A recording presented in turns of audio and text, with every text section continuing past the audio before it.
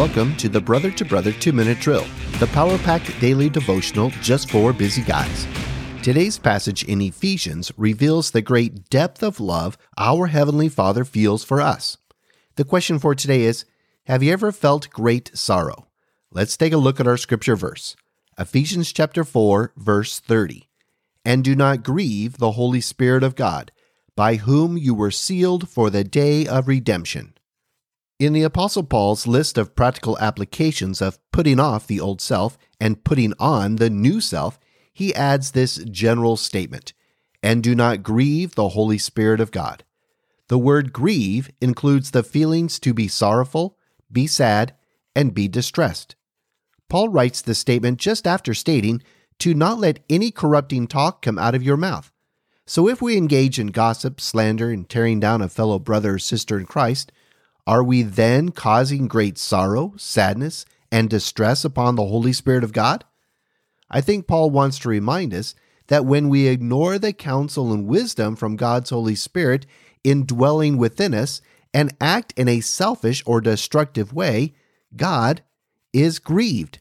For me, this shows the great depth of His love for us as His beloved sons. I think of my adult children and how much I still love and care for them, even though they are independent, living their lives and making their own choices. As young adults, they have some big decisions to make that could greatly affect the trajectory of their lives, like who they fall in love with, will they pursue continuing education, what vocation they strive for, how they spend their money, etc. Some decisions they could make could be tragic.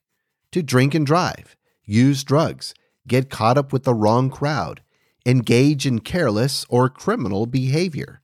No doubt, I would feel great sorrow, sadness, and distress if anything tragic happened to one of my adult kids through their poor choices.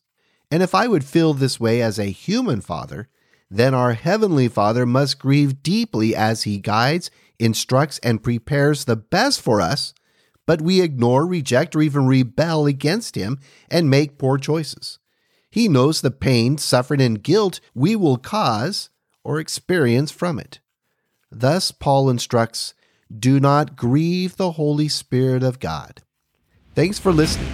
Check out the show notes to connect and support Brother to Brother, and join me tomorrow as we continue our devotional study through Ephesians.